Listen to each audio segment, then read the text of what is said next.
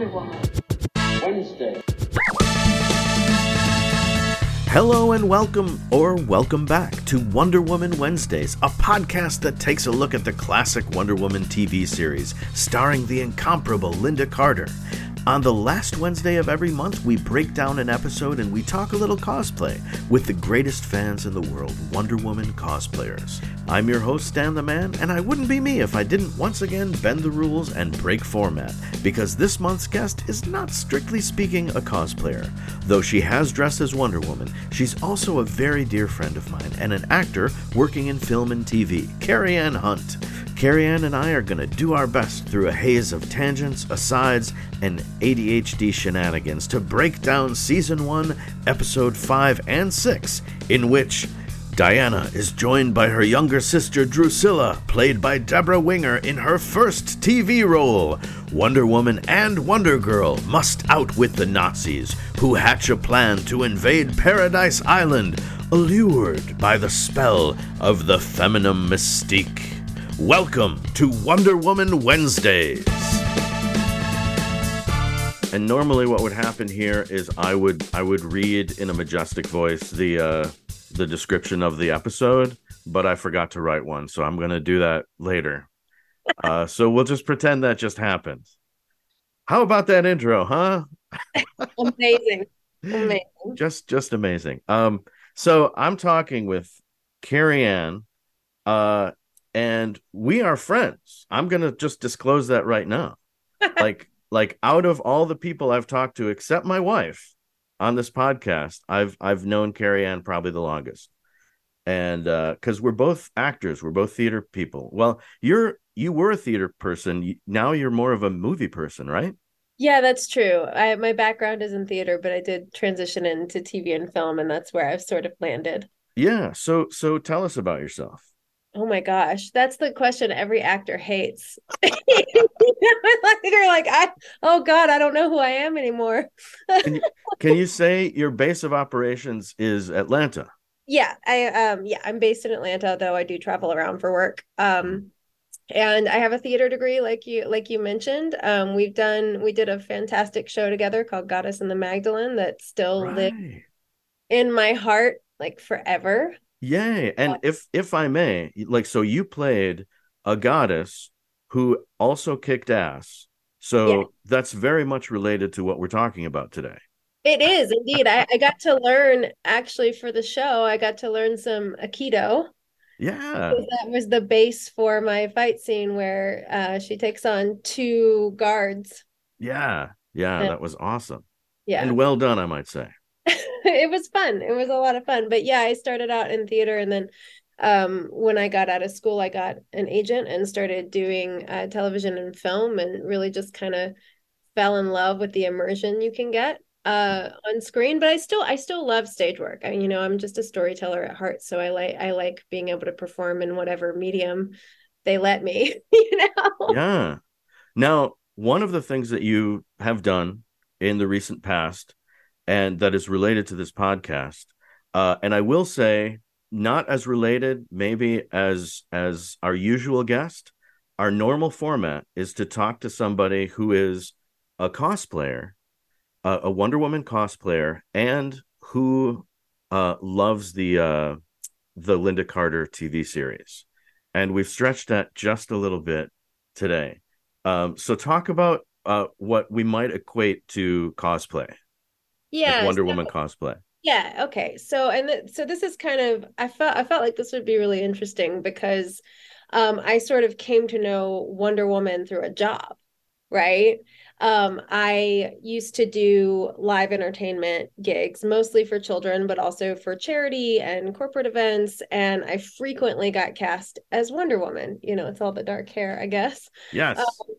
It's kind of funny because I'm 5'4" and clearly not the size of an Amazon. But if you're 5 years old, I'm pretty tall. Right. And they put me in some of those kick-ass boots too, so that gave me another 3 or 4 inches. Awesome. But yeah, awesome. That's how I kind of came into Wonder Woman, was being paid to play her for events. Yeah. And I want to talk to you later about how it was, interacting with kids, and you also teach kids, which I also want to talk about. But so the other thing is, as far as the Linda Carter series, you've never seen it before. This was my first time. These two episodes, I feel like I'd seen clips of her, and thinking about it, I remember I have an older sister, and my older sister really loved Wonder Woman. So I'm sure that I saw bits and pieces. I don't think that's my dog. If you hear collar Oh, shaking, she's come to say hello. yeah, Uh, yeah, yeah.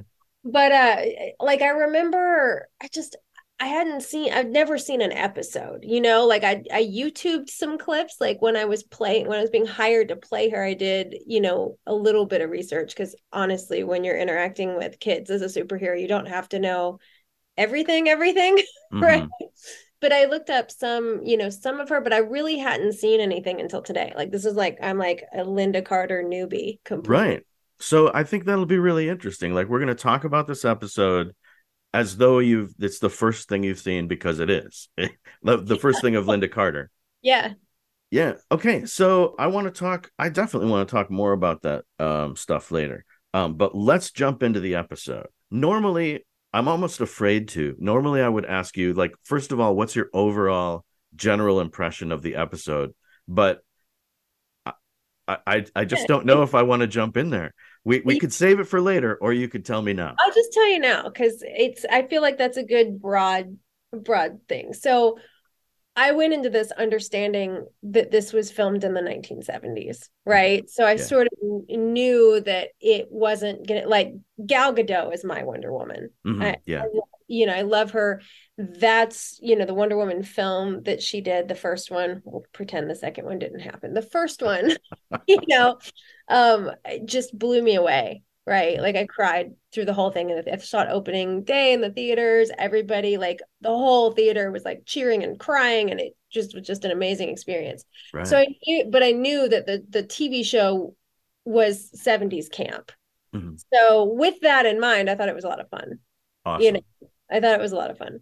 Cool. Cool. And also, are you familiar with Debra Winger at all? Like, have you seen Officer and a Gentleman or? Have seen Officer and a Gentleman.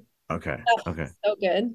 Because I mean, I've seen quite a few of her movies, and to see her this young was a little bit startling. Like, Yeah. she's really young, and She's a baby. Yeah. yeah, I mean, she's 18, and it's her first. It's one of two of her first jobs. She also filmed a movie around this time. That was What a cool actually. first job. I know. What a cool. And I don't know that she liked it. Hearing about some of the trivia from backstage, she spent a lot of money to get out of her contract. So, but I don't know that necessarily she was having a terrible time, so much as she didn't want this to be her life for the next 3 years, I could see like, that. yeah, because she's immediately sort of a sidekick, and I Yeah. don't think from what I know about her, she doesn't see herself as a sidekick. Yeah, and I think that was probably smart on her part, to be honest, because if she had done a film and this around the same time, she probably got a taste of what it was like to be, because at the time, like now, I feel like the lines between TV actors and film actors are very, very blurred, because TV has gotten so cinematic. Right, right. Back in the 70s, I feel like you were a TV actor or you were a film actor, and you didn't do both. Absolutely. You're right. Yeah. And I So can't remember when that changed, but there was a definite shift, but it was like later on, like maybe in the late 80s or the 90s. I feel like, to me, and this is much later than that, to me, I think Game of Thrones changed everything, Oh, wow. Yeah. because Game of Thrones, and which is funny because I also have only seen a few episodes of Game of Thrones, which is bonkers because I'm such a fantasy nerd, right? But I, I just remember it changed the landscape, because it was like the amount of money they were spending per episode, and the Yeah. cinematic quality of each episode, and the right, you know what I mean? So I feel like that kind of turned the tide with, like, starting to see shows, it kind of paved the way for shows like Outlander, which, if you ever do an Outlander podcast, I'll be your guest every time. Heck Um, yeah. but you know what I mean? I feel like that's one that I feel like that's where I noticed it, I guess, Mm-hmm. where you started seeing, like, the, like, TV, like I used to be a movie person, and now I'm more of a TV person. Mm-hmm. Wow. Yeah. Well, cool. I think for whatever reason, Debra Winger did not want to stay in her contract. So she did this episode, well, this pair of episodes. She did one episode at the end of the season, and that was it. And I think they envisioned her to be more of a regular. Hmm. So that's too bad. But also a lot changed about the show at the end of this season. They actually got canceled and picked up by another network, and a Oh well. bunch of stuff happened. So she may have gotten out of her contract anyway without having to pay for it, but who Um, knows? yeah. I thought the theme song, another thing I noticed, I was like, this is like the world's longest intro. Well, I will tell you, my impression, and I don't disagree with you at all, but my impression is theme songs did used to be longer, Yeah, they did. but this is longer than other ones that I've heard. In fact, if I may be totally nerdy, when I was a kid, when I was a teenager, I realized that a lot of the intros that I was hearing were exactly 1 minute long. Mm. And so I would record them and just play them over different, like I would record the MASH theme song and play it over Taxi's opening, and then play the Taxi opening over Barney Miller, and it always worked out to a minute. Oh, well, But I think this is longer than a minute for it's sure. gotta be. It's my favorite line though in the theme song is in your satin tights fighting for your rights. Yeah, we love that one too, Laura and I. We've talked about it's appropriately goofy. Yes. Um, okay, so let's jump into this episode, and I'll try to be quick because like I think the unscripted conversation is a lot more interesting than me reading my notes. I'll do my best to be fast. So the opening shot is John Saxon looking off the Virginia coast, and he sees a guy get dropped off by a sub, and you get the idea right away that these are two Nazis, and they're in the States, and something is going to happen. Like they're working undercover spies, if you will. He And has trouble John's with the boat. I don't know if you noticed that, but he has trouble with that rubber boat. Like when they're trying to get it on the shore, he's like flustered with the boat for a minute. yeah, and he does. I'll say this now, although it's not as evident in this scene, but that's a typical thing, like where they just stayed on him when they maybe would have cut away if they were doing a 1 hour episode. Yeah. But because it's a two-parter, a lot of these scenes are stretched out. Hmm. Like we're really taking our time here when we don't always have to. So I'll leave it at that.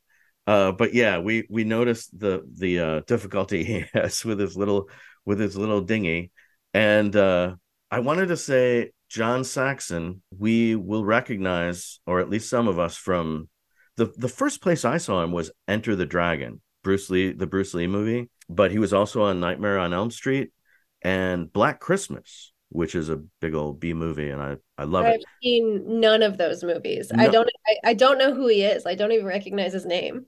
see, I was gonna say, even if you haven't seen the big movies or can pinpoint them, he's got one of those faces where he's been in like a million, roles as the bad guy.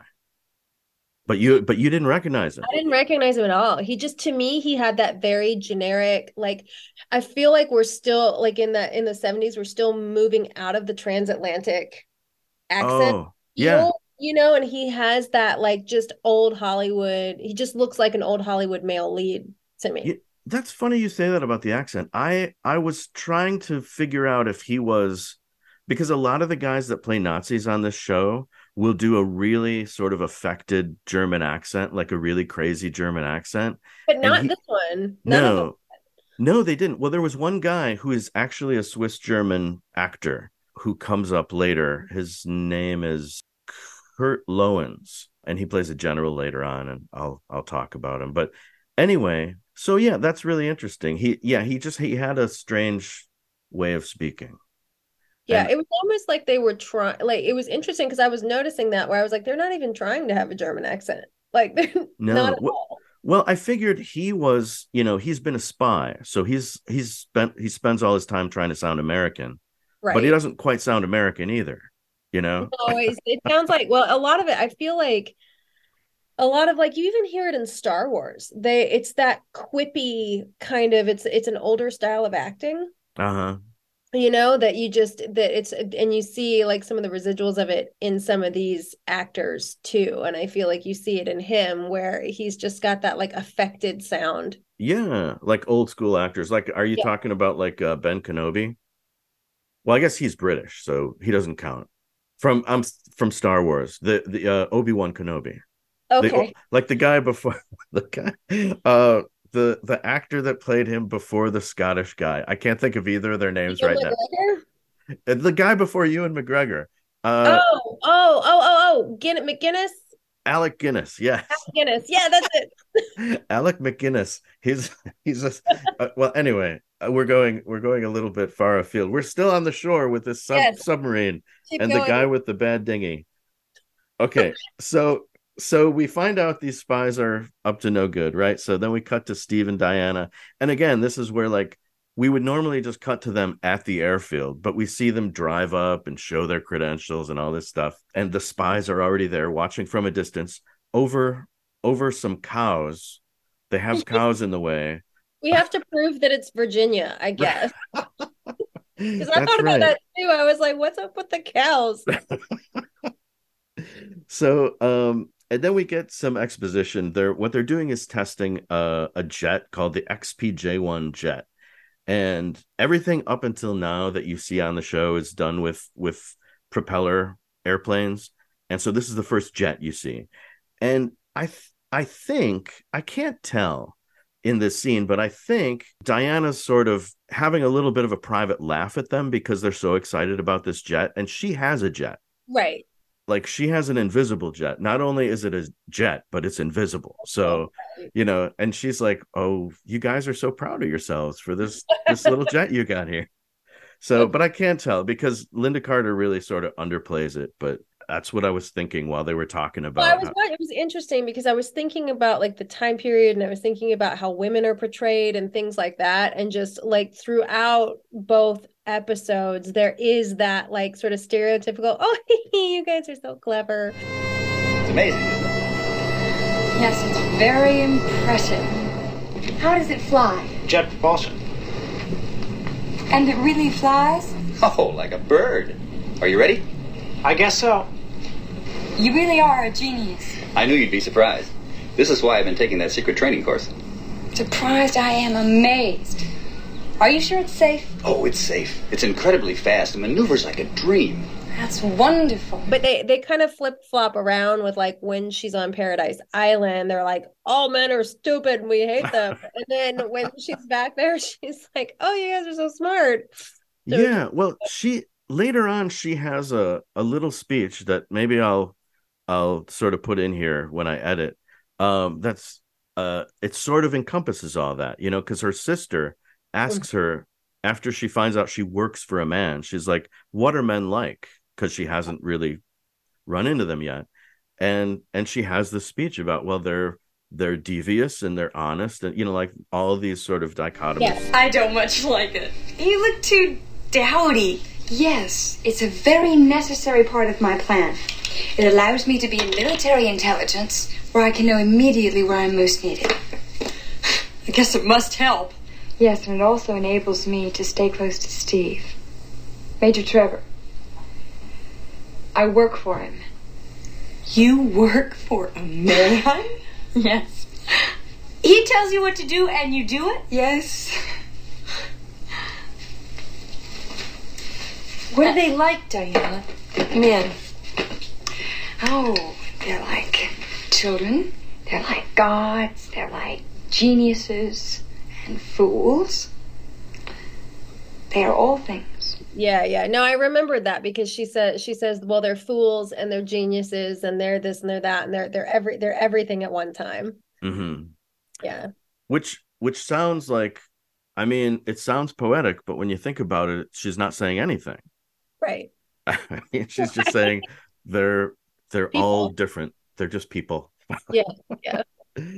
But I still like the speech. There's just something about it and it's her delivery. I mean, she really, Delivery. Yeah. Well, she's got this like sweetness and kindness to her that when she's saying it, you kind of know she's saying nothing, but you're kind of like, oh, it's nice.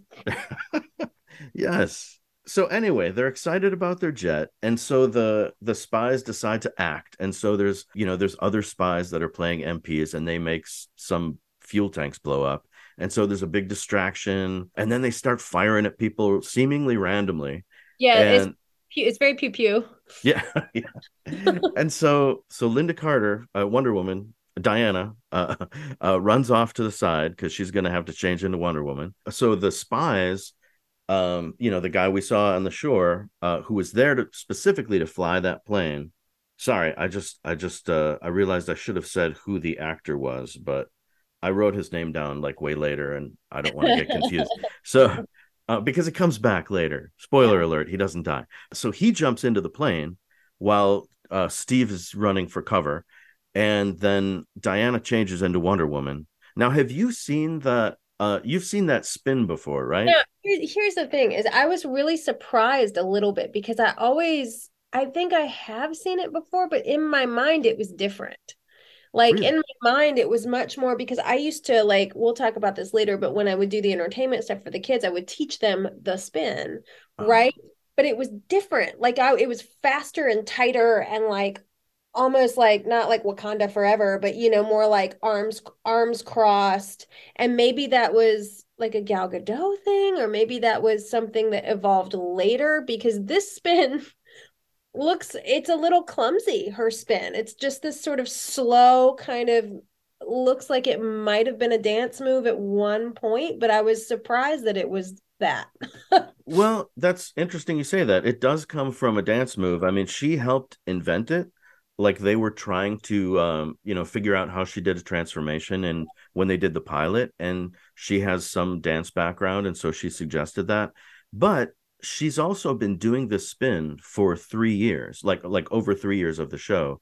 Yeah. And there's all kinds of, memes and gifs out there showing the spin from all kinds of different episodes. And it's possible that in one of them she may have held her hands in like that, She and might maybe that's one that you saw. because it looks like because I have a dance background too, right? Mhm. And what she's doing in the beginning in this episode, it looks like a very, very loose, almost like Shanae turn, which is like a pirouette, but without one of your legs up, right? Mhm. So it looks like she's doing just this. I could get up and do it for you, but no one will see it. No one will see it. But you know what I mean? But it looks like just sort of this loose, but it's kind of this like loosey goosey version of it, which is a little strange. And then later I just had in my memory that it was more of a like a tight spin, Uh-huh. right? Where everything's pulled tighter in and it's faster. And it was interesting when I watched that because I thought, it looks like it just kind of like it's kind of goofy. Yeah. And well, I will say that when later on when Debra Winger tries to do hers, it's a little extra goofy. Extra goofy. Yeah. Only because she's like purposely trying to fail at the first time she does it. But then Right. the second time she does it, it's not much better. But at No. least she has more conviction, I Yeah, guess. she's more into it. And I mean Yeah. it's all when you look at all the well, when we get there, we'll talk about more, but when you get to Paradise Island, they're all in like Martha Graham dance outfits. Yeah. All of them. That is a great way to describe it. I've been having trouble trying to describe what these outfits are. They're You know, dance costumes. Yeah, they're okay. 100% modern dance costumes. Well, so she does her spin and she turns into Wonder Woman. She manages to fight the guards, but the plane gets away, which is a little weird because later on the same exact thing happens, but she can catch the plane Right. later. So I Plot don't is, I don't yeah. know why she gives up at this point, but she doesn't. It's okay because they have a failsafe and they blow up the plane. Right. Steve's like, "Don't worry about it. We'll take care of it. I got to get to the control I tower." particularly enjoy the controls. It's literally two buttons where he's like, he pushes one and he's like, nope, that's gonna do it. And he's like, oh, okay, second button. Pew! Yeah, very. They wanted to keep things simple, I think, for the 40s there. So yeah, they blow up the plane, but of course the spy pilot manages to parachute out. so they go back to Germany, right? And so now the Nazi commander is yelling at the pilot, like dressing him down like he failed, but the plane blew up. What can he do? So the guy that's yelling at him is Major Hemschler, and he's played by Kurt Kruger, who is a German Swiss actor. He's not the guy that I was talking about before, but he is a German Swiss actor who was in a submarine movie called The Enemy Below. He's in a lot of stuff, but that's the only thing that sort of jumped out at me, although I've never seen it, so I don't know why it jumped out at me. But anyway, so this guy, he says, well, I guess the plane blew up, so it's a failure. However, there was a woman there who had bulletproof bracelets, and we should look into that. And so we go back to the US, and the other guy, John Saxon, whose name is Radel. I should start calling him Radel because that's his character name.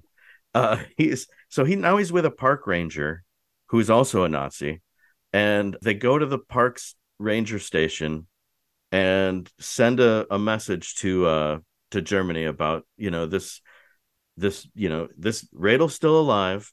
The mission was a failure. However, and he's the one that points out to his Nazi commanders that America has a secret weapon, and it's a woman with bracelets. The reason I snort laughed when you talked about him being with the park rangers, because there was this very conspicuous scene where he's hiding in the car, and the guy is some sheriff or somebody walks by and he's like, "Hot afternoon, sir," and he takes off his hat, and then they have this exchange where I was like, are they flirting with each other? I thought that too. It was very flirty. Yeah, I was like, where is this going? And then he walks away, and the guy pops up in the seat, and you're like, oh, okay, it was a cover, but what a weird 60 seconds that was. Yeah, well, I think it's one of those scenes that just didn't have to exist, but but they had the extra time, so why not? Yeah, so Radel tells his commanders that America has a secret weapon. It's a woman with bracelets, and we should definitely figure out what's going on there. Probably more valuable than a jet plane. Who knows? So then this major asks his commander, and this is the guy I was thinking of. What's his name? Ulrich. General Ulrich. I didn't write down. I think he's Swiss. No. He was born in Germany, but he was raised in Switzerland, right? And his name is Kurt Loewens, the actor. And the reason I point him out is because I have this very annoying habit of anytime somebody from this show is in MASH, I will talk all about it, even though it's a very minor credit for them. I don't care what else this guy's done. He was on MASH. He played, I think he was a general from Luxembourg. There was an old episode where a Luxembourg soldier somehow disappeared in the MASH episode, on the grounds of the camp. They just lost him. They knew that he died, but they didn't know where his body was, and so his commander comes looking for him, and that's this guy. And Henry Blake calls him a Luxembourger. And then the guy, they have a ceremony for the missing soldier, and then the missing soldier shows up because they're playing the national anthem of Luxembourg. That was a really weird little story, and I'm sorry. No, it's okay. The funny thing is I've never seen MASH, so I was listening to the cool sounds of the ocean while you were describing that. You've never watched MASH? No. My grandma used to watch MASH. I remember my grandmother watching MASH. She used to watch it before bed, but sorry, I'm still trying to recover here. You have never seen MASH. No. We have a lot of work to do, Carrie Anne. A lot of work to do. All right, so anyway, when I visit you and Laura, what's going to happen is there's going to be an army tent set up in the living room. All right, so I apologize for the meandering story about MASH. In my head, I told that a lot better and a lot shorter. But anyway, the dude's from MASH, and he's awesome. And so he tells the guy, look, if you believe that there's a woman with bulletproof bracelets. Go after her, but it's your butt if it's fiction. So that's the plan. So now they're forgetting about the jet and they're going after not only, and the weird thing is, I don't think they normally would have noticed that her bracelets were bulletproof because there's a lot more to notice about her. There's a lot going on too. Right. But I think because they, number one, they wanted to involve Paradise Island and they wanted, that someone just came up with a story idea. They fixated on the bracelets and he started, talking about like what if we had a bulletproof plane? A superior, very strong woman. If only we could learn the secret of her strength and the bracelets she wears, the material from which they are made.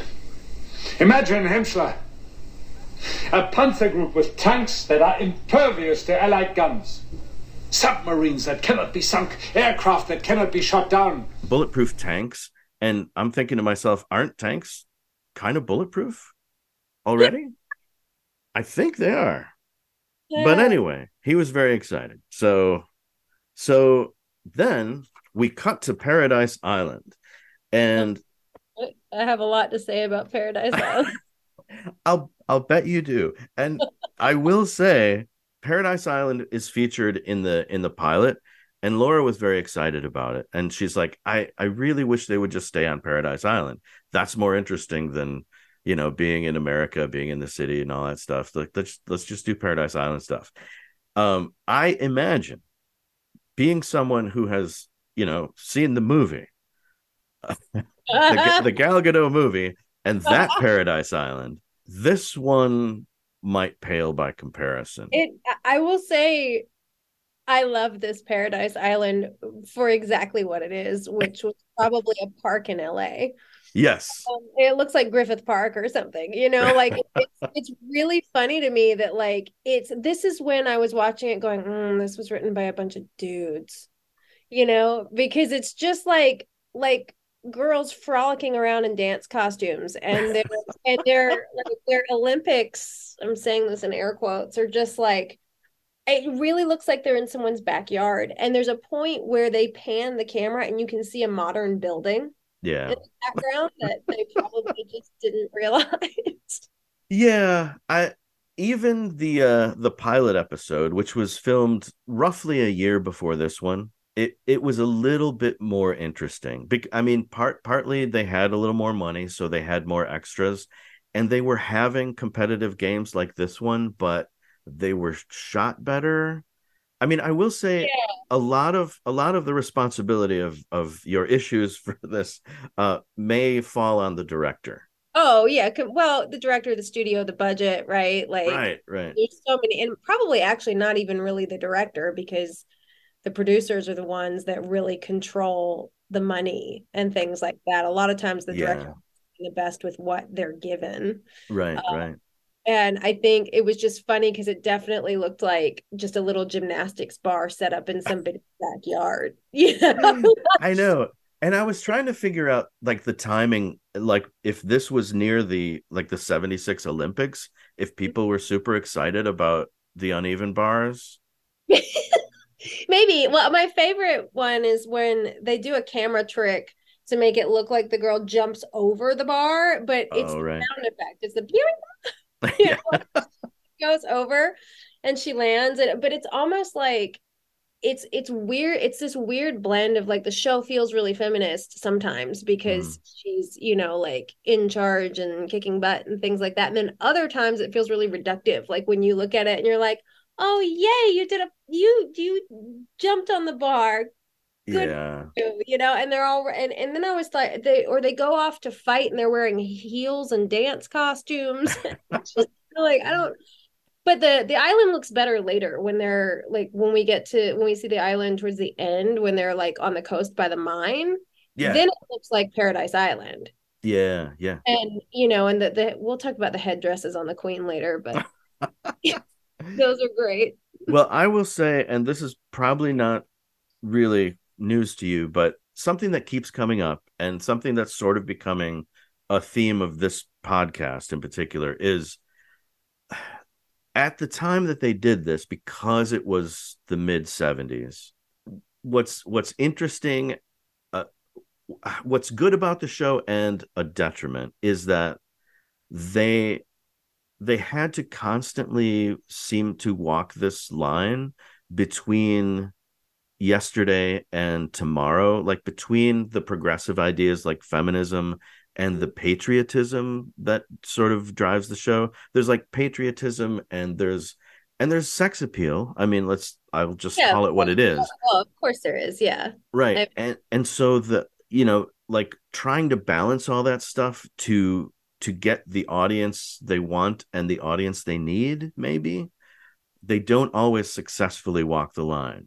yeah, and you can see it. Like, it is interesting to me, like, because of course I'm like, she's fighting crime in a bathing suit, but I mean, that's like superhero, like superhero women, at least of that era. It's changing now, but that was just the thing, and it is sex appeal. I mean, she's got both of them, Deborah Winger and Linda Carter, are gorgeous, right? Mm, yeah. And so, but there were times when, like, I'd be watching a scene where they're like, well, I guess I'm jumping ahead in the plot. Do you want me to jump ahead? We talk about Go, weekend. go jump wherever. There's a scene, there's like when they kidnap Drew, Hmm. and she's in her little bathing suit and they're chloroforming her, and there's like five dudes in suits standing over a chloroformed girl in a bathing suit. And I'm like, oh, Yeah. like, Yeah. I know you're like, exactly what you mean. Yeah. but then it's fun when she throws them into the wall. Right, right. And in fact, I wish when she threw John Saxon against the wall, he really should have been knocked out. Yeah. But he just opened his eyes. He's like, okay, chloroformer or whatever, He's like, Yeah, I know. Well, that's the funny part about it too, is that like it was entertaining, like to see them when they're fighting off the army and they're in these beautiful like goddess and or dance costumes in mhm. the water, just like flinging these men around, which was pretty funny, And you're like, is this meant to be funny? I mean, it's funny. I think it's meant to be. It's meant to be both funny and also empowering in a Yeah. way. Yeah. Yeah.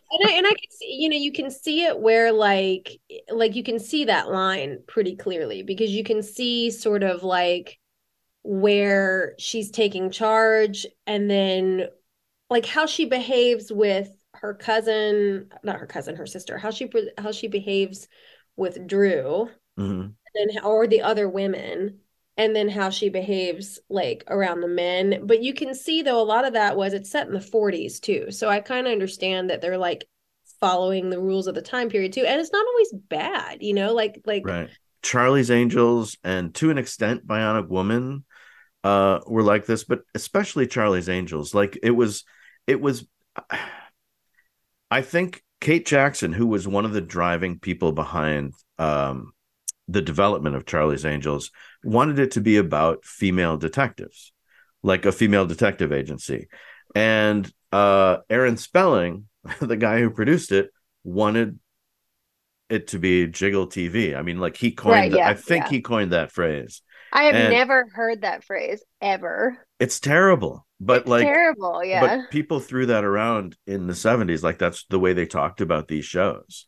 Well, And it's yeah, it's horrible. yeah. But and I don't, I mean, I guess I would say Charlie's Angels somehow, I mean, I don't know how you measure success, like Right. Charlie's Angels went on for I don't know, 5 to 8 seasons. I don't know, but I know they ran through several actors. I think Jacqueline Smith is the only one that stayed the whole time. Anyway, we're talking about Charlie's Anyway, no, Angels. what does it say about the show? What we were talking about for a minute is that like you can tell that they're walking that line between, there's certain pieces of that show that were written for men by men, and then there are certain pieces of that show that were written by men trying really hard to write for women. Yeah. Yeah. Yeah. And Yeah. when we get to Paradise Island and the Calisthenics Festival, we that's one of the times we fail. Um, but speaking of writing, I did not go back and usually I guess at the credits is the time to mention who wrote it. And here's the interesting thing about this one. It the credits, there's not a writer credit. There's a story by, and it's two women. Okay. And then Interesting. teleplay by a guy. And Right. Yeah. and so, and you're in movies, maybe you know the distinction Yeah, between. that basically like story means that those two women had input on the story. But the Mhm. guy is the one, teleplay, that is the script. Right. So the script itself was written by the guy, but the Okay. two women, essentially like they were in the writer's room with him probably. Like they would say, "Hey, I think this would be a good idea. Let's do this. What about this? How about this?" Hmm. But then he's the one that went away and physically wrote the script. Okay. So the people in question are Barbara Avedon and Barbara Corday. And I think they work together often because they have a lot of the same credits on IMDb. The ones that jumped out at me were Fish. I don't know if you've probably never heard of Fish, but it's a spin-off from Barney Miller. I don't Fish know is Barney Miller either. okay. So Barney Miller is the precursor to Hill Street Blues. Do you know Hill Street Okay. Blues? By name only. It's a cop show. It's a very successful cop show, but it's a sitcom. It's done as a sitcom, but it's Okay. actually a really good cop show. But it's like, I mean, it's interesting theatrically because these multi-camera sitcoms take place basically on one set, Hmm. and they Yeah, so manage. it's like theater essentially. Yeah. Exactly. And they managed to do this cop show for several seasons on one set, just Wow. in their little I forget what they call it, but the place where the cops are, and they have Yeah, the the little holding cell upstage, oh and yeah. Yeah, yeah, so yeah. so everything could happen right there, and That's anything they crazy. needed to happen off stage, you could, you got information by phone, and then the Yeah. guys would bring in. So it was, I mean, and in the beginning it didn't do that. They didn't, they had other sets, but after I think the first season, it all took place in the precinct house.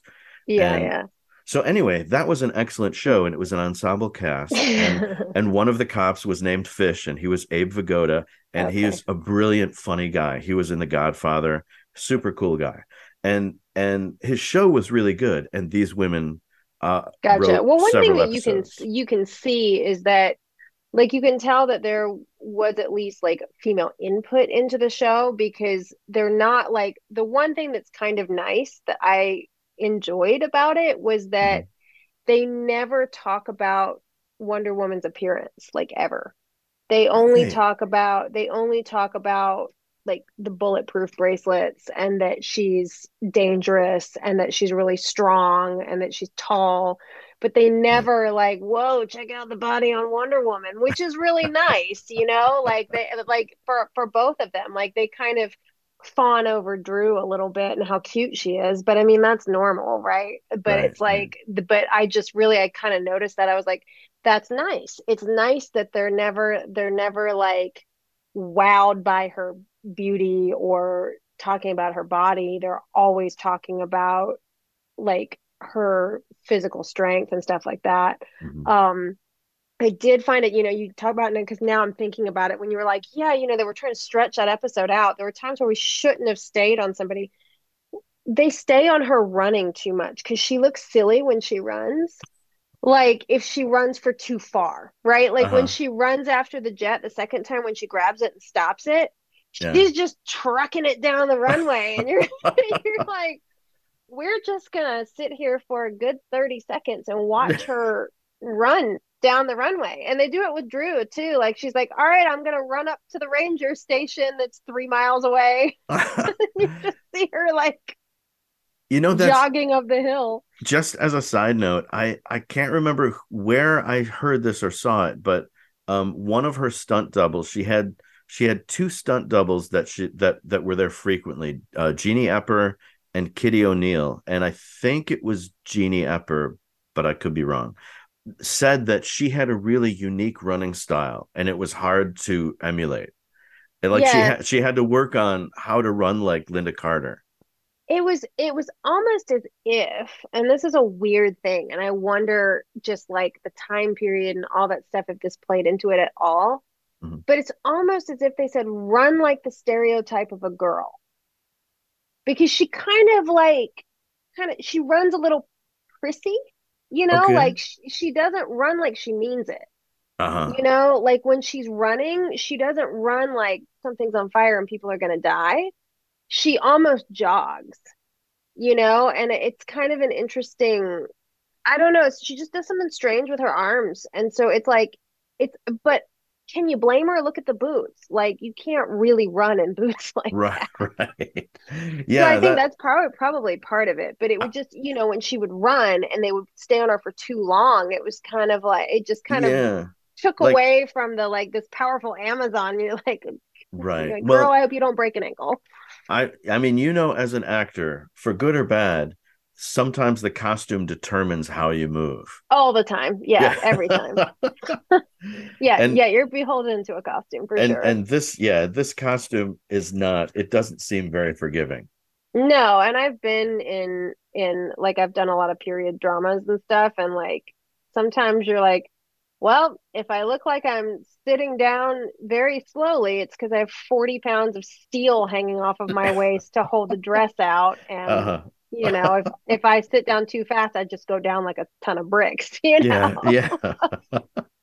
So I'm not really blaming her for running funny. It's just like but I think it's just a thing. I think most people look kind of funny, look kind of goofy when they run if you stay on them for too long. Well, I was gonna say, and I didn't want to insult her, but when Debra Winger's running in that race sequence at the at Paradise Island, she looks a little strange.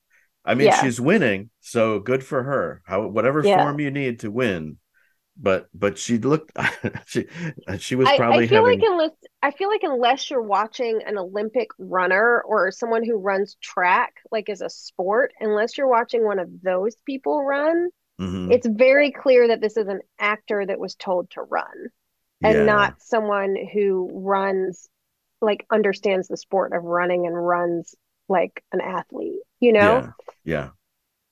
Absolutely. Now we were talking about the writers, and I just want to mention, because I didn't mention his name, the guy who wrote the teleplay is Jimmy Sangster, and most of his credits start with the Hammer Studios. Like, do you know old like Hammer horror films? Hammer No. Hammer is a studio in England that mostly produced, I believe it's mostly, or they're at least they're famous for it. A lot of the Peter Cushing like Dracula movies, and Oh, like okay. if you see a movie about Dracula in color and there's groovy 60s music, it probably came from Hammer. Yeah. So Yeah. so Which yeah. it makes some sense because there's a lot of like unusual groovy music at weird times in this episode too. Well, I'll tell you part of that. You may not be aware, but there is some weird, like they have theme music for the airplane. And every time they show that airplane, they play this weird smooth jazz. And Yes. Linda Carter doesn't know why. Nobody knows why, except somebody who put together this. Somebody thought that airplane was sexy and decided to play some smooth jazz. But there's also like when she's coming home to her apartment before we realize that Drew is in there and she thinks there's an intruder. And Uh-huh. she's coming home with her like very skinny bag of groceries that has maybe one stalk of celery in it. She, you know, it's like that smooth jazz is there again, and we're like, oh, is it date night with Steve? Okay, you think it's kind of related to that, and then it weirdly transitions into this like mystery music because we think somebody's in the house, but when she's Oh. in the hallway, but it was like such a weird change, and I was like, what is going on? My favorite though, you talking about like favorite lines. One of my favorite lines is Etta, good old Etta, right? Yeah. When they're talking and she's like, "Oh, please, can I come to dinner?" And Wonder Woman's like, No.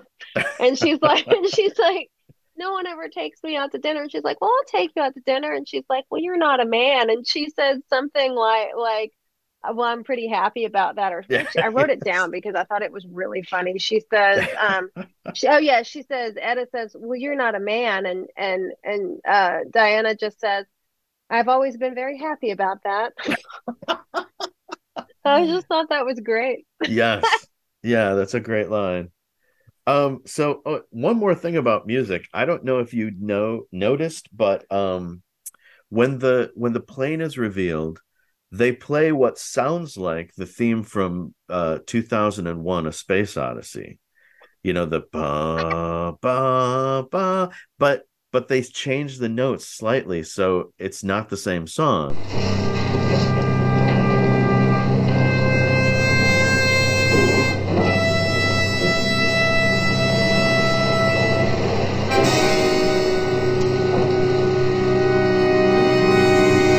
I assume because they just didn't want to pay for the rights to it, or maybe they couldn't afford. Maybe they wanted it but couldn't afford the rights to Yeah, it. I don't maybe. know.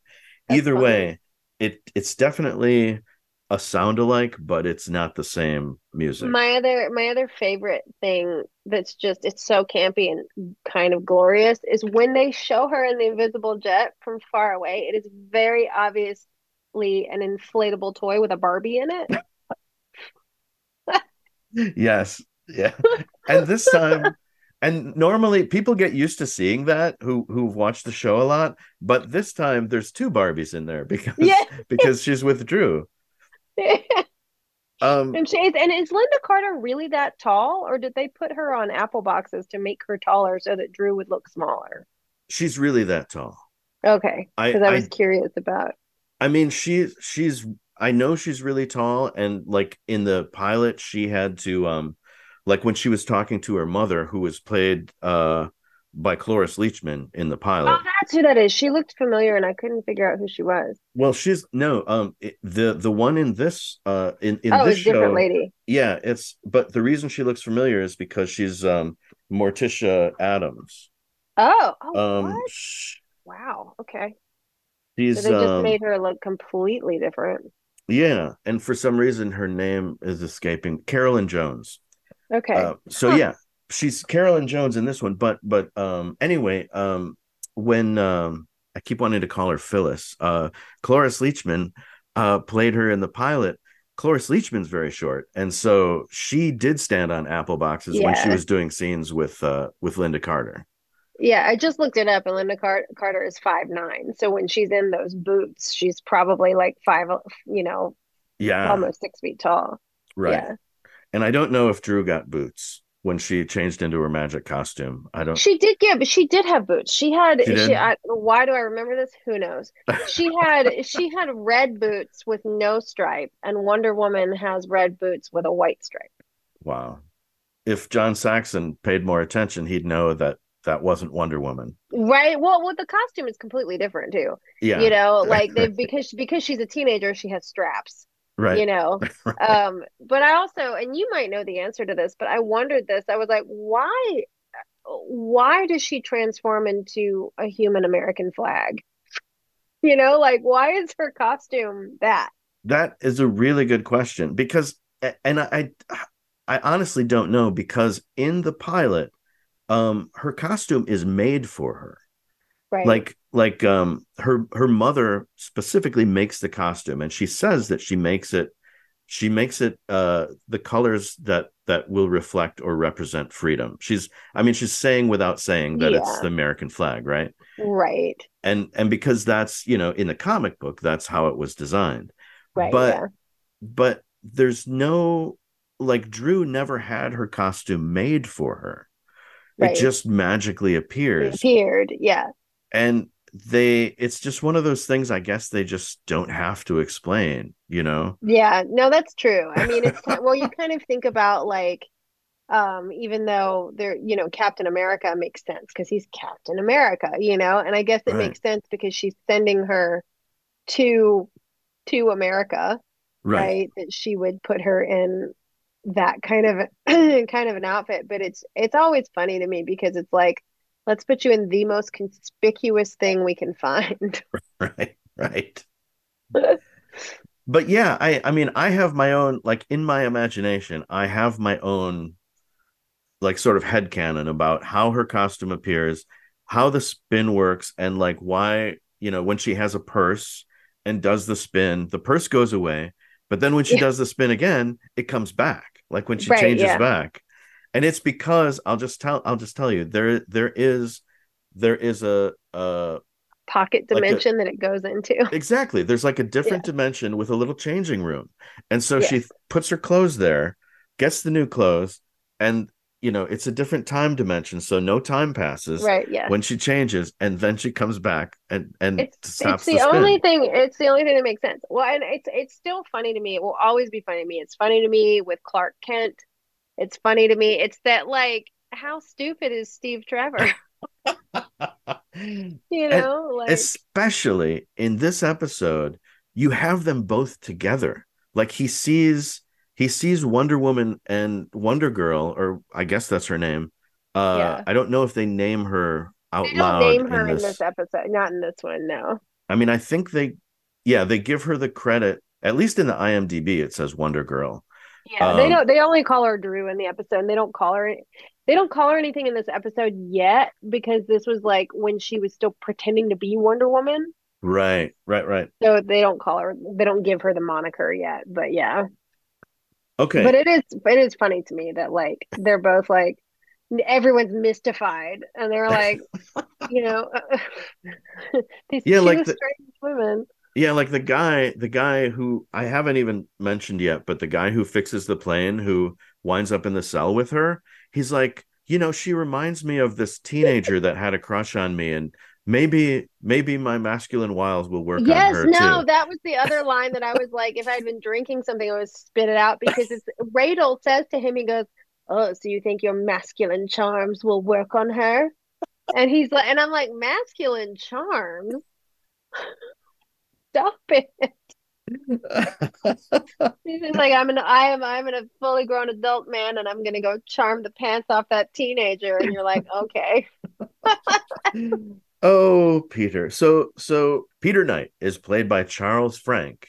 And I guess he's known for being Oh, in you the right froze. stuff. What's that? Oh, you froze. You're unfrozen now. Oh, oh, it's telling me my internet connection is unstable. That's a That's why bummer. I like to yell back. I'm not unstable. You are. Peter Knight is played by Charles Frank, who's known for the right stuff. He's also been in two episodes of MASH. Oh And in boy. one of them he was a pilot. And I won't go into some weird story about MASH. But I do remember him from MASH. I have one more story from MASH that I'll get to later if we ever get to it. I don't know. Let me just try to quickly talk through this plot. So they have this plane, right, that they're excited about. I think that's where I actually left off in my notes. But anyway, that's where Peter Knight appears. I'm so bad at reading my own notes. Well, I feel like the plot across the two episodes is pretty Mhm. simple. And then you're right, they really stretched it out. Yeah, yeah. In fact, I'm just gonna let go of my notes because it's more fun to jump around.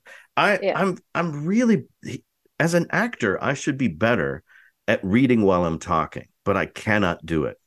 But Like it, I don't think so though, because we're not used to doing that. We memorize our lines and yeah, then we're used to being in the moment with the other person. that's true. So that's, and also I I have ADHD, right? So, and I'm sure you do too, I because I keep do. I have it so bad sometimes. so if you put the two of us together, we're gonna have 17 conversations in one, you know? Yeah. But But yeah, but like the basic, like to me, the basic thing was, like, oh no, Nazis. And then they want the fact that the bracelets are made out of oh God, can I say this? Femininium? you're overcomplicating it. Your word is more interesting than theirs. They just call it feminine. Believe it or not, it's Yeah. I know. I like yours better though. What is it? Femininium? Femininium. It sounds more like, well, because when they first said it on the show, when they're talking about the bracelet, Mhm. and they're like, I thought they were like, it's their feminine bracelets. And I was like, you did not just say feminine bracelets. and then I realized they were saying femium or whatever they're saying, Right. and like then we get to the island and the like, how are we going to defeat them? Let's pretend to have a girl fight in the water, and then Right. we'll. Right. Yeah, there is a little bit of overcomplication. Like, where is Drew? And Drew and Linda Carter, Diana, keep crossing paths. Like sort of almost Mhm. unnecessarily. Yeah, And yeah. She um, also doesn't seem very concerned about the fact that Drew is missing. That was the other thing, is that whenever that she's like, Steve's like, well, maybe you should go look for her. And she's like, I'm sure she's fine. she's a 15-year-old in Washington D.C. What could go wrong? Jim, are you all right? Just feeling a little foolish. What do they want with you? I don't know. They didn't even try to get any information out of me. Where's Drusilla? I'm sure she's all right. They weren't interested in her. The last I saw of her, she was safe at the side of the road. Where could she have gone? She's most surely back at the apartment, Diana. It's just really funny because nobody ever seems overly worried that Yeah, she's missing. And especially that she's missing for like a couple of days. yeah, And she's like, no, I'll just stay here and keep doing my work and it's fine. I just thought it was really funny. Even her mother, like when she goes back to Paradise Island and she's like, I don't know where Drew is. Her mom's like, oh, that's troubling. yes. Like it's almost like there's like a sense of urgency that's missing. Hmm. It's like when you talk about like as actors when you're like, don't you can't you can't everything because you read the script. Right. But when you're in a moment like in that scene, she's playing it. It almost feels like the actor is like not making it as urgent because she knows She knows the ending. She the knows. ending, Yeah, yeah, yeah. but I think it's just the style of the show too, because if you notice, nobody really truly panics ever. No. Like Well, everything is very chill. yeah. Maybe it's because it was the 70s. Yes. Well, I do think that Wonder Woman has a weird tendency to well, it's not weird, but it is one of her characteristics. It's weird that other characters are taking it on, but Wonder Woman is always very confident and calm. Like in Yeah. in all the episodes, like she seems to always sort of be on top of things, and when she's in danger, she doesn't really seem like she's worried about it. Like Yeah. that's a Yeah. common thing for her. But it is weird that like her mother is that way when her Well, and daughter's missing. also like all the men in the army were just kind of like, yeah, Yeah, like okay. General Blankenship, like he didn't really, I don't know that he knew that she was okay. Like he just got hustled into that car. Like anything could have happened to her after that. Like, and he's like, Right. I'm sure she's fine. She I'm was sure left in that car by herself. she was left in that car by herself. What could possibly have happened? And then he was tied in that closet with like a rope that he probably could have snapped in half if he tried hard enough. Very true. I they That's what's funny to me too, is that like nobody ever really looks like they're in or when he's like, get in the car, I've got a gun on you. Okay. And he's like a military general, you would think that they would. But I mean, it's sort of like it feels very much like these things happen for the plot and we move the plot along quickly so that we can see people do cool things. Yeah, yeah, yeah. Some of the stuff it does feel like on the page, it seemed really cool, and maybe the execution didn't quite go as planned. Yeah, there was something at the end that I just did not understand that I saw and I was like, how does Was this it make sense? was it Wonder Woman stopping the plane by spinning it around? That was weird on its own. Like I was like, what are you doing? I thought she was gonna like jump on the plane and climb in the window or something, right? That's what I that would make sense, but I that's one of the things I feel like, if you have it in on the page, like Wonder Woman grabs a one wing and spins the plane around, disorienting the guy or whatever. Yeah. Like that might look cool if I guess if it looked like she really had the plane, but it kind of looked like the plane had her. And some of it was the way that it was filmed, because I've noticed like the way that things are shot has changed a lot too. Like if you watch TV now, you would never just have that like long wide shot of her spinning the plane in circles.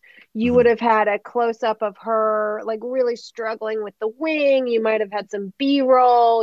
There would have been more cuts, Yeah. like to make, because like the pacing of the show suffers a little because they don't have enough cuts. It's more like theater in a way, and they're being less like, now I feel like cinematography and stuff really has become like just as much of a storyteller as the director, Right. or as the actors, right? That like cinematography has now become, I don't want to say manipulative, but it's very much like it's just more involved. The shots are more dynamic. And at this point in like TV history, it seemed to be very much like wide shot, two shot, close up, and there were times where they lingered on things for too long, like her running down the runway to get to the plane.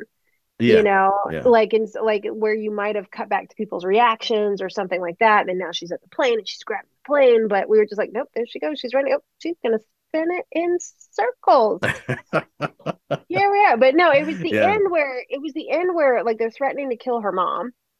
Oh, yeah. And she takes off one bracelet and she throws it at her mom, and her mom catches the bracelet and just holds the bracelet up, and the guy is there with the gun, and she's like, well, what are you gonna do now? And I was like, and then he's like, foiled. Yes. It did seem like a disappointing end to like I actually got swept up in the entire scheme that Wonder Woman had when, Drew shows up and, they're all enslaved, right? And they're mining for him. And so they hatch this plan to get the bracelets, and it seems to work until, you realize nobody thought to figure out where Radel is.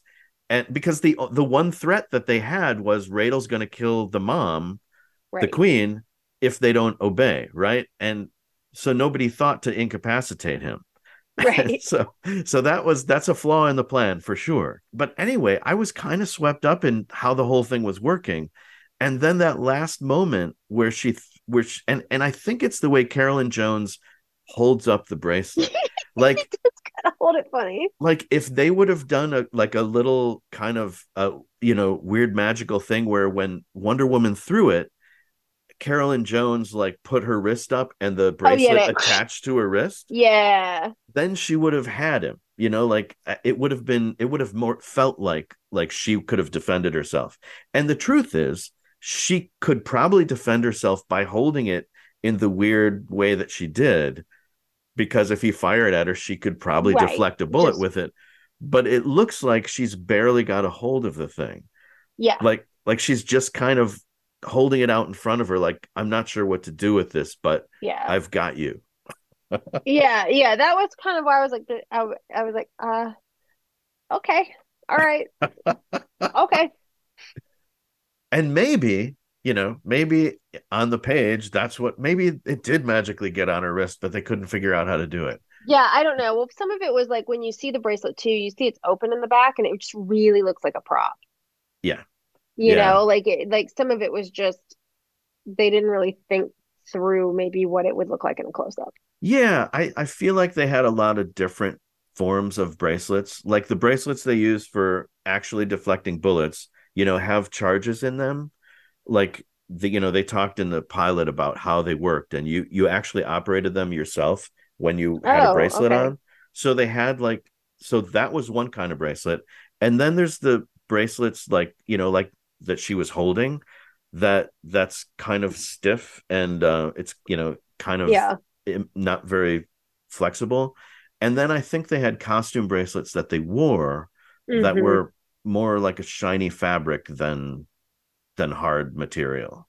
I think for comfort. And I also realize that like we're looking back at this, like especially me, I'm looking back at this through the lens of having seen Gal Gadot's Wonder Woman, which is like hyper realistic and much more realistic, I guess, and that like I'm trying to remember that this is probably around the same time frame as like Adam West's Batman. It's Or no? I think it's just a few years later. It's But like it's still that eight sort years of later. okay. But it's still kind of, but in my mind, it lives in that sort of that style of Oh, show. absolutely. Yeah, because I mean, a lot of the people that were involved in creating Wonder Woman were, came from Batman. Like Yeah, and those literally have they were their the same people. and to me, like that has its own charm. Like part of the reason the show's so good is because some of it's so bad. Right, right. Right. Right. And it does evolve and change a little bit, but Yeah, it's I'm in that sure. space right now where there's a lot of camp and there's Laura calls it kind of Ed Wood, where they sort of shoot Hmm. something and they're like, well, that didn't quite work, and the director's like, no, it's fine. Let's move on. Yeah, it's fine. Just keep going. Yeah, Yeah. So because and it's built for these really tiny TVs that people had that didn't that's have true. great resolution, and so And also, I imagine too, like I was just thinking, and I don't know, but was she like the first female superhero that like little girls and women could be like, heck yeah, there's I a girl out there doing stuff. I believe she was. I mean, there were like Batgirl was on Batman, but she was a guest Right. star really.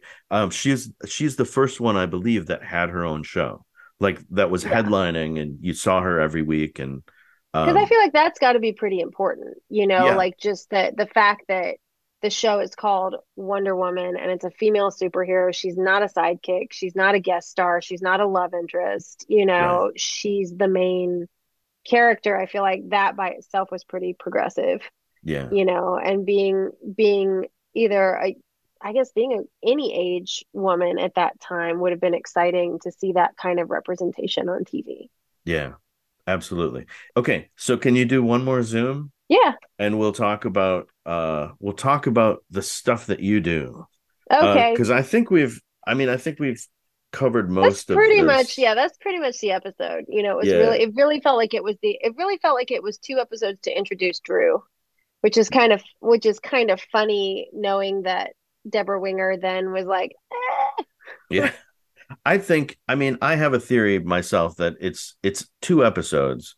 Like there's the jet pilot plot, and there's the Femium plot, yeah, yeah, yeah. and they wanted to introduce Drew, so they're like, let's take these two stories and make a two Smush, hour yeah, we'll thing. just smush them together. Yeah, Yeah, because yeah. they seem, even though they did a good job intertwining them, they seem like they could both exist as separate stories. Oh, they totally could. Yeah, they Yeah. totally could. So, but there's one more thing I want to say about the show, about the cast, before we continue our ADHD journey to wherever. But but because, and you can just tune me out because I've made a Is it commitment. MASH time? It's all about MASH. I'm gonna eat some chocolate. You talk about MASH. Just two things. So there's this teenager called Tommy. He's one of the people that hits on Drew, and he had like a one line guest spot on MASH where he hits on Margaret Houlihan in much the same way, except he's had a head wound and he's lying in a bed. But but also, and this is, I feel like I could have a scoop here because IMDb tells me nothing. And there is an MP late in the episode when Drew shows up on the base, and an MP stops her. Like these two MPs pull up in a Yeah. Jeep. One of them talks to her, and I swear he is a guy that he's got like 7 bit parts on MASH. He keeps showing up because he's a super tall, like a big guy. He's beefy and strong, and he's got this really distinctive voice that has a little bit of a southern twang to it. Who are you? How'd you get in here? I'm Major Trevor's niece. Get in. I'll take it to see Major Trevor. Major Trevor should keep better tabs on his relatives. Let's go. Get in. I swear and the guy's name is James Carroll, although he did most of his career as James Lau, or is it I don't, Lough. I don't know how to pronounce it, That's but probably Lao. probably Lau. Like plow. Right, exactly. So James Carroll or James Lau, I believe, is this MP. but he's not credited on the episode. He's not credited on IMDb. And I tried to look it up. It turns out that his IMDb has a reel on there, and it's got his agent's email at the end. So I wrote his agent. Oh my gosh. Now at press time, I haven't heard back yet, but probably because you're like, this. Who is this lunatic in North Carolina that is obsessed with my client? I'm like, listen, man, in 1976, you did a guest spot on Wonder Woman. I think IMDb was not around in the 70s. Right. So I think that there are times when you have older shows like that where certain credits just don't make it up there, especially if it was something tiny like that, where he's just essentially just like a little day player, where he just like, or it was TV, so he'd be a co-star, but where he just has that little like 1 or 2 lines about, all right, get in. Well, also, can we just talk about how rough they were with her when she was like, and so-and-so's nephew, and they're like, oh, they're just let anybody wander around here, get in. And they kind of like shove her in the Jeep to take her with them, which I thought was kind of funny. Now, well, let me ask you this, because you've done, so much work with movies. So like he's got a line, but he didn't get a credit. And I thought like that, like just having a line puts you on a different level. It puts you on a different pay level. Yeah, it does. But don't you also get a credit? You're supposed to. Yeah. I mean, there have been times like one of the, so I guess it just depends on like what was going on with the unions and all that stuff at the time, but you're supposed to. So technically, if it's a television show and you have a line, you're considered a co-star. Like a co-star, even though it sounds like it's the top of the ladder, is really the bottom of the ladder. Mm-hmm. Because it kind of goes co-star, and then you have like co-star, guest star, recurring, and you have all kinds of things like special guest star and things like that. But I mean, like the bare bones of it is usually like co-star, guest star, recurring, series regular, right? So he would have had a co-star role. He would have been like, MP number 2, right? Who had like those 2 lines, and he should have been credited. But there are times, I have one of my first films that I ever did was with, we talked about Officer and the Gentleman earlier. It was not that movie. I don't think I was alive yet, but no. It was a Nicholas Sparks movie called Nights in Rodanthe that starred Richard Gere and Diane Lane. Oh. And I had, my character's name was Girlfriend. And I had one line. The line originally was, wow, your mom's looking pretty hot these days, which then got changed to, wow, your mom's looking pretty good these days, because obviously it sounded like I was hitting on her mom. Right. Okay. I played the friend of Diane Lane's daughter, and Diane Lane has been like depressed for a long time. And then she's met Richard Gere and they're having this romance, and she's like reading a letter and she's all happy. And so that's why I'm saying, wow, your mom's looking pretty good, but it was originally written as hot, and we had to change it because it looked like I was hitting on her mom. But that being said, like when the film came out, I didn't get credited on IMDb, and I thought, oh well, I just, they probably cut my scene. And then my aunt was like, oh my gosh, I saw the movie and you were great. And I was like, what?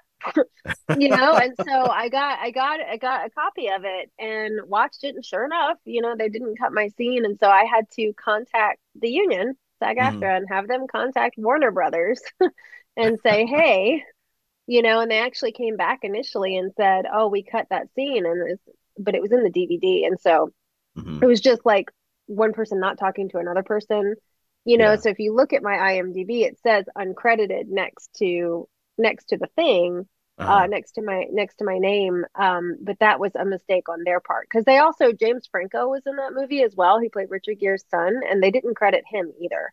So somebody just like fell asleep in the editing room. I don't know. So sometimes it does happen that like something gets missed, right? Especially like for me, I kind of get it, right? Like I had 1 or 2 lines, but like James Franco, I was like, how did you miss crediting him? Yeah. So sometimes that just happens, Yeah. All right. Well, so that's a good segue. So let's talk about your film career.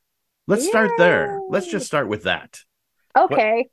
So like how, I mean, tell it however you want, but I'm kind of interested in, like I said, like we said, I knew you when you were doing theater.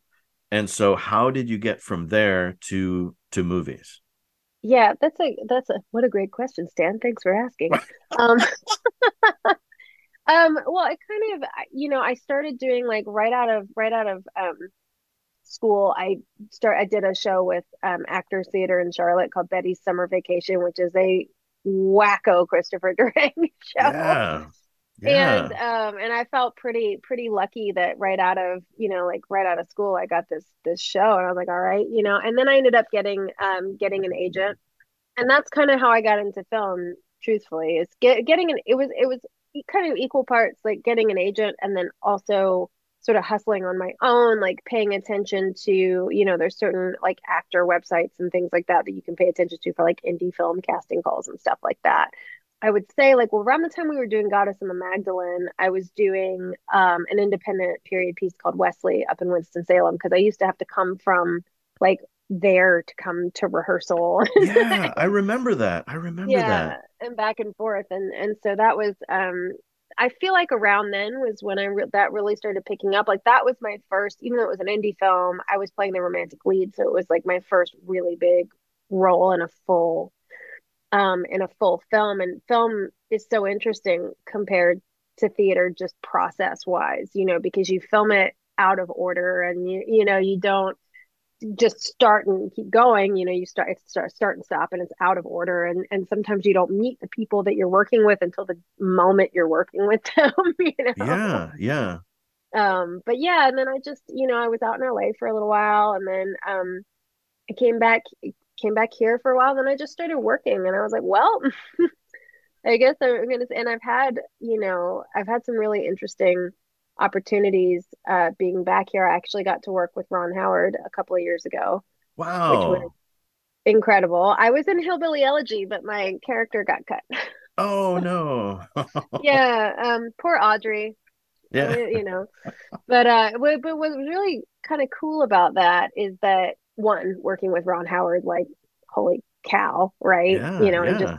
silently willing him to put me in Willow, like, right.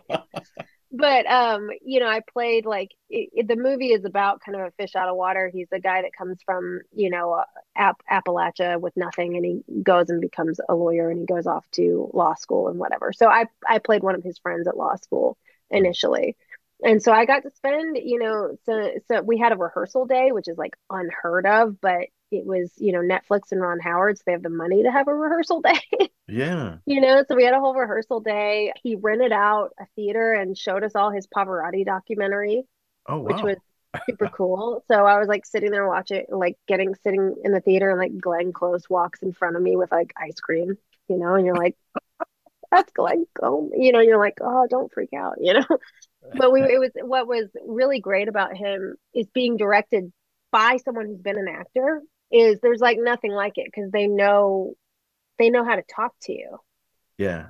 They know what to say to you. But I thought what was so classy about him was that he wrote me an email himself, like a personal email to me, to tell me that they had cut my scene, and to tell Oh, me why they had cut my scene, and that had nothing to do with me as an actor and all of that. And I just thought he didn't have to do that, wow. because it turns out what they wanted to do, I realized this when I watched the film, is that they wanted to make him seem more alone and more isolated. So they cut his entire friend group at school, Right.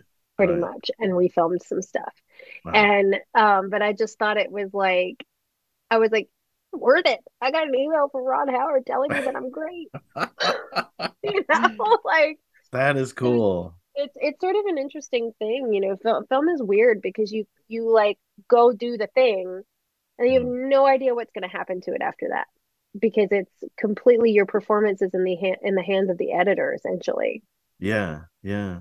which is really interesting. Just to interject, I mean, part of the interesting thing about Wonder Woman is looking at it from an actor's point of view, because, and especially, with this episode, because both Linda Carter and Debra Winger, for both of them, this was their first gig on, well, technically not Linda Carter's first gig. It's her first starring role.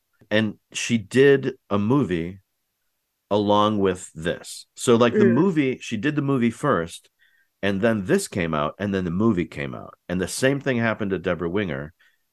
This was her first gig, and she had done a movie, and then the movie came out. And in both cases, the movies, I don't think they're proud of those movies. Yeah.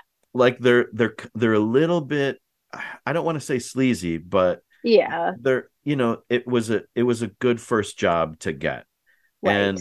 And for both of them, unfortunately, I don't want to say unfortunately, I don't want to put any judgment on it at all, but there was nudity involved. And I think for Right. both of them, that was something they chose not to do after the fact, which makes me think it's something they felt like they had to do. Probably. I mean, that's a whole like conversation on its own. Like Yeah. I for a good while I taught and coached actors regularly and would do industry consultations and things like that. I'm fortunate enough now that I work as a writer, producer, actor, director now, and I coach kind of here and there, but not like full time like I used to. But that's one of the things that I used to talk about, especially with young women in the industry, was just like how to say no, that it's okay to say no, that that kind of thing, because I think especially back then, I feel like the pressure had to be immense without the support that we have now. Mhm. So like Yeah. that doesn't surprise me. Wow. So in addition to, I mean, I don't want to leave this acting discussion because like I saw, oh my God, I can't think of the name of it. The Magic Mike. Oh yeah, Magic Mike Double XL. Yes. Yeah. So you were in that. Yeah. And I mean, it's a great feeling when somebody walks on camera and you're like, oh my God, I know that person. And she's in Aw. this movie. So, but I know there are other parts that you've played, like, but this part in particular, I know that you got to work with Andie MacDowell, Yeah. and kind of, I don't know if you got close to her, but you developed a relationship with her, hmm which I think is wonderful. She's Uh, amazing. She's super sweet, and I've actually worked with her twice now, and she's oh really, wow. really wonderful. On in Magic Mike Double XL, she plays my mom. Mm, And funnily enough, like when I auditioned for that, I had no idea that she was going to be playing my mom. I didn't really know anything, because the thing about film auditions that's tough is like when you audition for a theater play, you like if you're auditioning for Romeo and Juliet, you can just go read it, yeah. you know? But with a film, when it's brand new like that, they most of the time will not give you the entire script.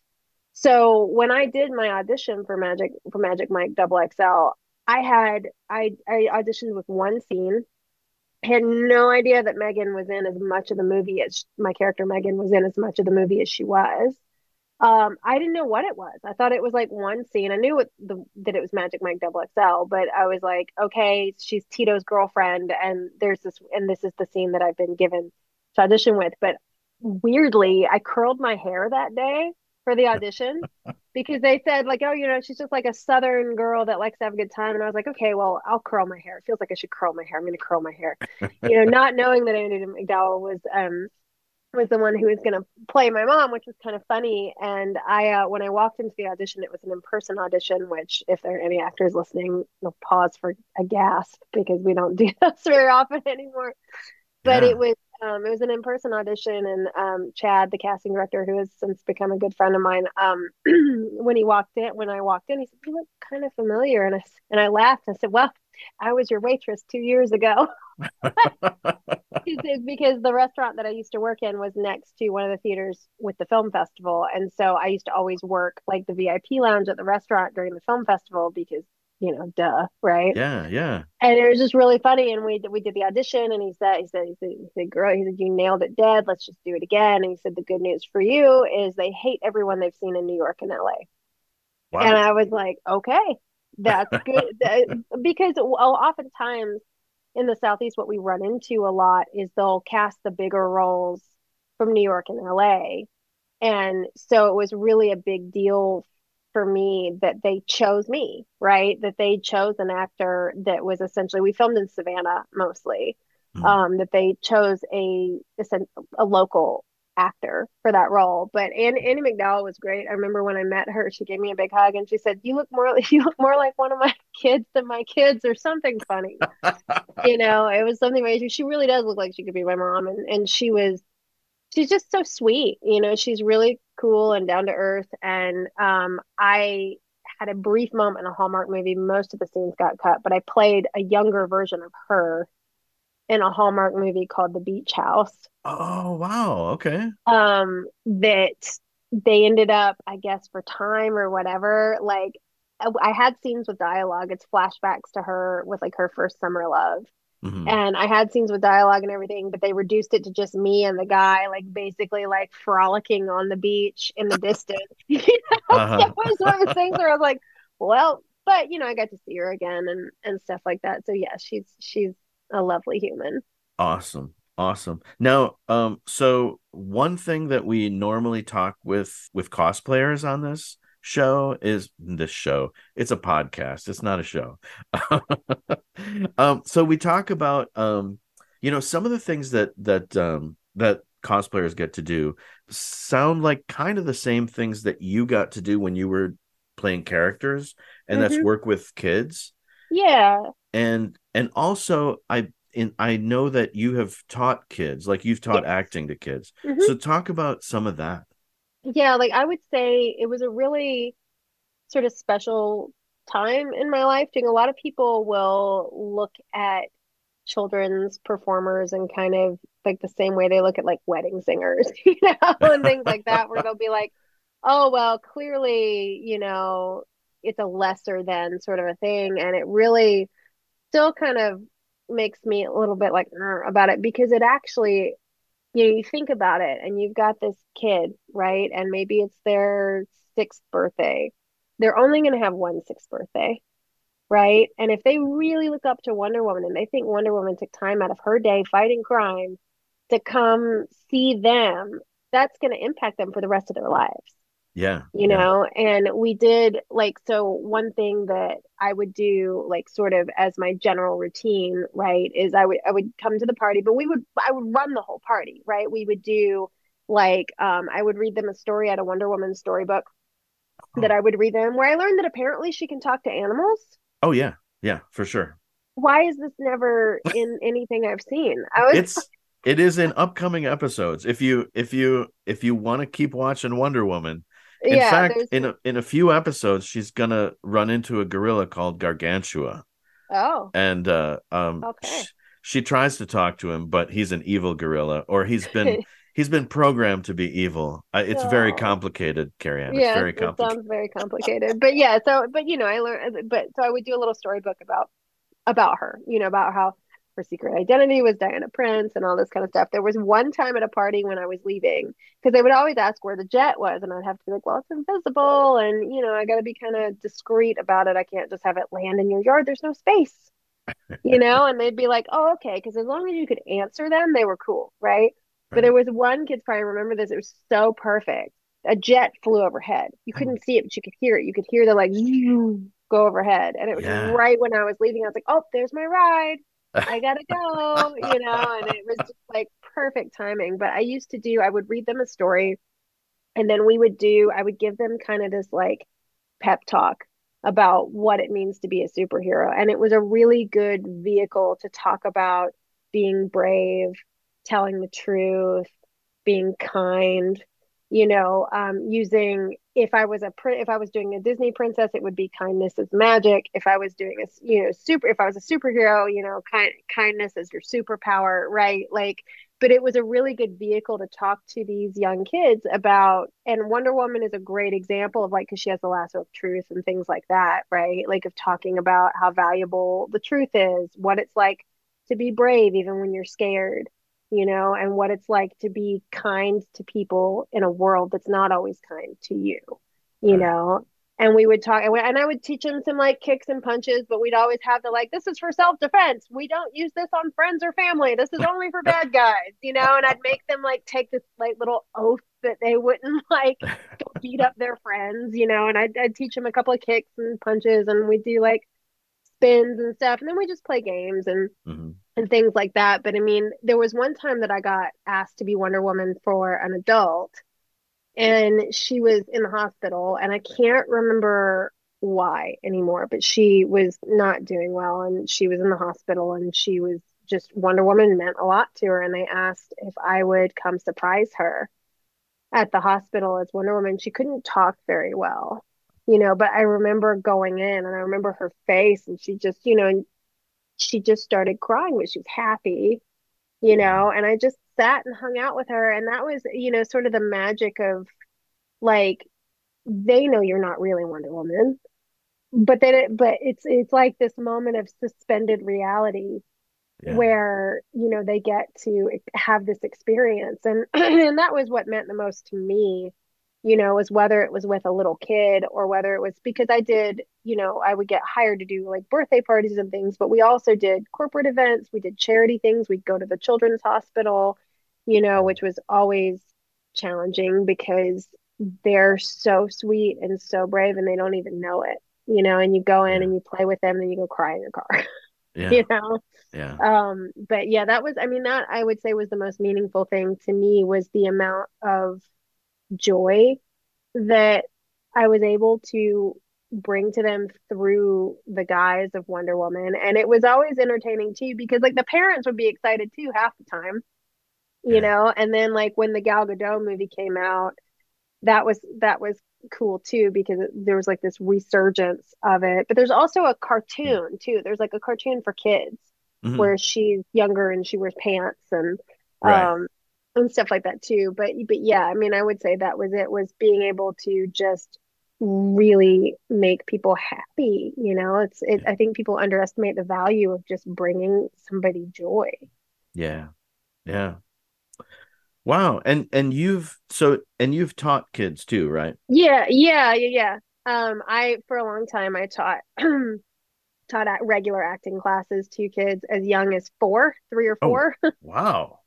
all the way up through, all the way up through adults, really. Uh-huh. I was also teaching adults as well, but it was interesting, like, it's different things for different age groups, right? When they're like, I used to teach a class for 4 to 6 year olds, Mhm. and it was their very first on camera acting class. And that was always kind of a hoot because they, at that point, you're teaching them how to stand still, how to follow directions, how to be articulate, and how to essentially play pretend on command, because they're really good. They have incredible imaginations, but you have to say, no, I need you to pretend to be scared right now, not a spaghetti monster, or like Yeah. teaching them how, because a lot of times for TV and film, when they interview kids, they'll or when they audition kids, sometimes they just want them to do like a little interview, especially if they're really young and they're like not reading age and stuff.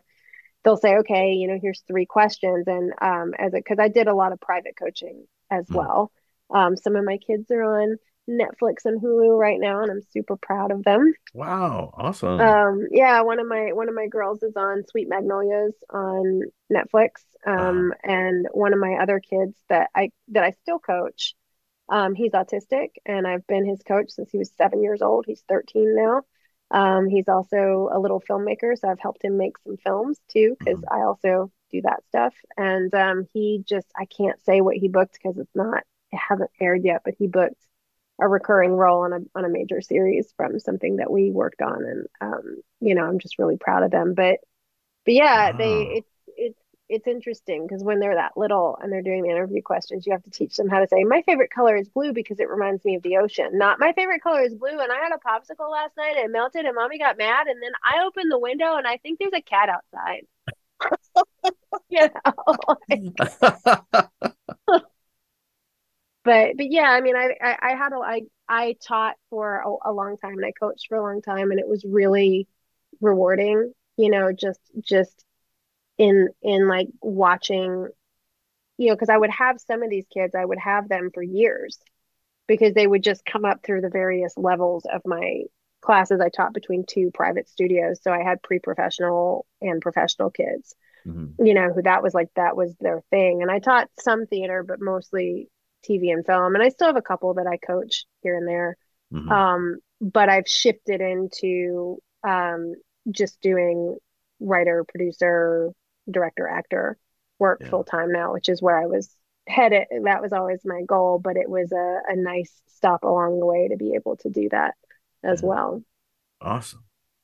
All right. So I'm tempted to ask you lots more questions, Yes. but we are running out of time.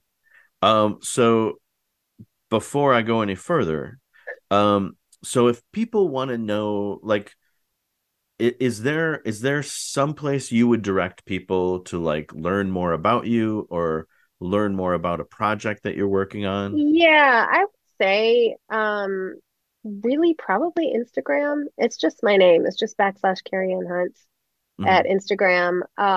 At Instagram. That's wow. On Instagram. But I that's will. pretty Okay. much where I post about things. I'm also on TikTok, but that's mostly just me like screwing around, just talking about things or playing with funny filters. But I will talk about projects that I'm working on there too. But I think Instagram is probably the best bet. Is there anything cool you got coming up? Yes. Um, yeah, let me think how to, okay, all right, I can do it. Let me see how it's like when somebody asks you when they're like, cool, what's your project about? You're like, I have no idea. Even though you just like spent years working on it and you're like, I don't know what's going on. Yes, actually there's a couple of indie film things coming up that I'm excited about. There is a studio that I work with regularly as a writer and a producer, but also as an actor because we do cross media stuff. So we've got our hands in comics, we've got TV film stuff going on. There's like all the things, right? But we're getting ready to do a short film at the end of what month is this? April, at the end of May. We're doing a short film that I'm getting to play the lead in that I'm really excited about. It's a drama. It's bittersweet. I can't. It's about a girl on her wedding day who gets to um, have something she thought she wasn't going to have, and there's a twist to it. So it's really hard for me to explain it without really giving it away. But I'm Right. excited about that. And then I've got another one coming up in the fall or the winter that is I am a producer on and also playing the female lead in that I'm pretty excited about. It focuses on PTSD and the lack of mental health care for veterans in America.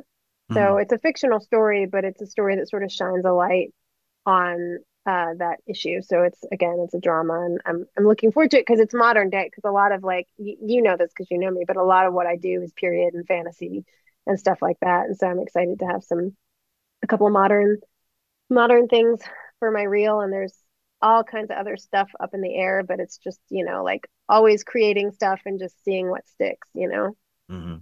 Seeing what sticks and who gives us money for it. Yeah. That's Awesome. kind of the thing. But yeah, thanks so much for having me on. It's been really fun to catch up. Absolutely. Yeah.